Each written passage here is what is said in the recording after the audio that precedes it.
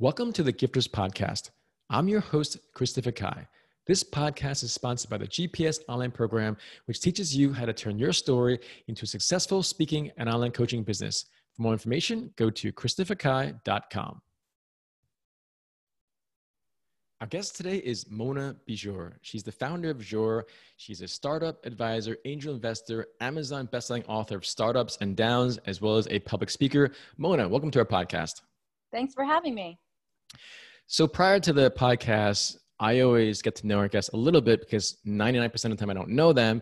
And in Mona's case, we're getting all fired up about some of our causes and passions. Because again, if you don't have a passion or cause, why are you here on earth? And I mean that because so many people I meet say they want to make money, they want to make a difference, and all that intention is great. But if you don't have that passion, that deep drive, it doesn't go anywhere. So in Mona's case, if you look at her LinkedIn profile, she has a great foundation of going to UPenn, one of the best schools of the world for undergrad. And then she went to Wharton for business school. So again, she has this great pedigree. And then she worked at Chanel and some of these big brands. And she worked for a billionaire's brand as well. And then she created her own brand. And so Mona, for you, you've done so much, but what's the one thing in our interview that you most are passionate and most want to share with our listeners from 92 countries? Well, I recently wrote a book, and in that book, we talk about resilience. And so what I'm most interested in is, as founders, as entrepreneurs, as intrapreneurs, when bad things happen, how do we bounce back quickly? So what is the mental talk track that we can use to get that rebound faster than, if you talk to yourself in kind of a derogatory or negative way. So I'm really interested in how people talk to themselves, including me, and have been really focused on how I bounce back faster. And when did you realize that as a kid, as an adult, as a young adult, like when did you realize how powerful that was to have that sense of self-talk, both positive and negative? I didn't realize it actually until I left my first business. So I started Bijoor back in 2010, and I left in 2017. And it wasn't until I started advising other first-time founders that I realized, everyone is going through the same things. And you feel like you need to use your wit, your willpower, your work ethic to overcome those issues. But I should have, learned from my other fellow founders. I felt like I needed to be insular and solve all my problems myself. That was a mistake. And so I started kind of talking to other successful founders, other first-time founders, and would ask them point blank, how do you talk to yourself? This one bad thing, you lost your CTO, your key employee. What did you say to yourself? How did you bounce back and find that person's replacement? So I started kind of doing my own research, and that's how I created this book. And that's what I'm passionate about. No, that's great, Mona, because it's funny because in my 20s, I realized that not everyone is confident, not everyone is driven, not everyone is determined. But I also realized that when you look at the science, we have 70,000 thoughts a day, according to neuroimaging.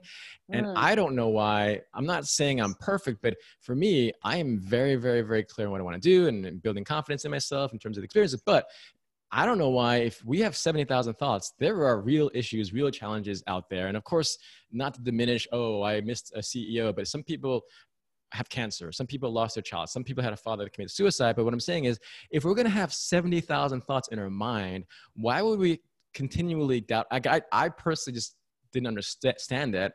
But it's unfortunate because we have real challenges out there, yet 70,000 thoughts every day. So I meet people all the time. They're always down in something. And it just confounds me. So I'm curious, we talked prior to the podcast about, again, as a woman, as a minority, it perhaps even more challenging because I always get this thing where, it's so challenging, Christopher, I'm a woman, I'm a minority. Look, I'm not a woman, but I'm a minority. I was born and raised in New York. And so I know what it feels like to be an outsider, but I also know I really, really, really don't think it's the best mindset or self-talk to have if you say, it's so hard to be a woman. It's so hard.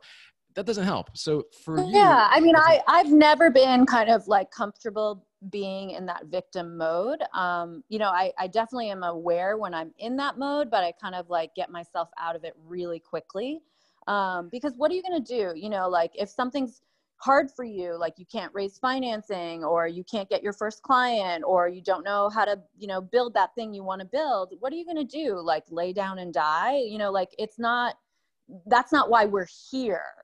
We're here, especially if you're an entrepreneur. And I believe that all of us are essentially entrepreneurs. We're trying to create the life that we want. And so you are an entrepreneur because you're making decisions every day to create that life. And so it's really about, your job, all of our jobs is to figure out how to be resourceful, so I hear a lot of founders saying like, I don't have enough time. I don't have enough money. I don't have enough resources, but I use that to my advantage. I think that you are successful. If you look back in your life, you are successful because you've figured out how to overcome or work with those constraints. And that's our job, is to use those constraints to our advantage.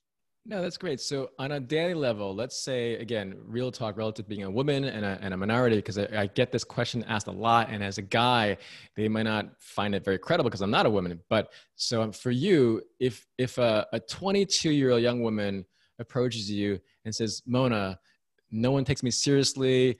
I try to seek investments and they're all men. They want to go out on a date. And I've had people actually tell me this. These are actual scenarios. So you as a person that's experienced, that happens to be a woman, happens to be a minority, what would you tell that young woman? Because again, I can tell her, but you have a real deep experience of that. So what would you tell aspiring female entrepreneurs? I went through all of that when I was raising my first round, my second round. And, what I would first say is, one, money is a commodity, right? So, everyone thinks there's lack of money, but money is a commodity. You can find it. If you're doing something that resonates with people, that solves a true pain point, there will be someone, that will fund your venture. So it's like, look harder, find your tribe, find your people. Then number two, it is like, find 2 or 3 people that you trust, that you admire, just 2 or 3 people, and present to them and see if there are areas of opportunity in your development. So, it's not like, oh, the world sucks and like, woe is me and no one will help me. Also use the opportunity to better yourself. And those are the 2 things, like find your people, find your tribe. Don't go back to the same people when you get a funny feeling, because, people ignore their gut, and, your gut is right usually. And especially when it comes to people, like your gut is a warning, and then use the opportunity to work on yourself. I love that advice, Mona, because it's so practical, specific. And again, whether you're a 22-year-old young woman or a man, but I remember meeting Steven Schwartzman a few months ago at Davos. He's releasing his book. And when he left his job at, I think it was Lehman Brothers, him and his business partner wanted to raise $1 billion. And really from the highest level, he had difficulty raising money too. So he had to actually go out to Japan. What I'm saying is we all make excuses sometimes because it's always like, oh, poor me. And I just find that it's not very constructive or helpful. So I really appreciate your perspective, Mona, because it really is. We have one life, one chance, and one opportunity. It's like that Eminem song. Right.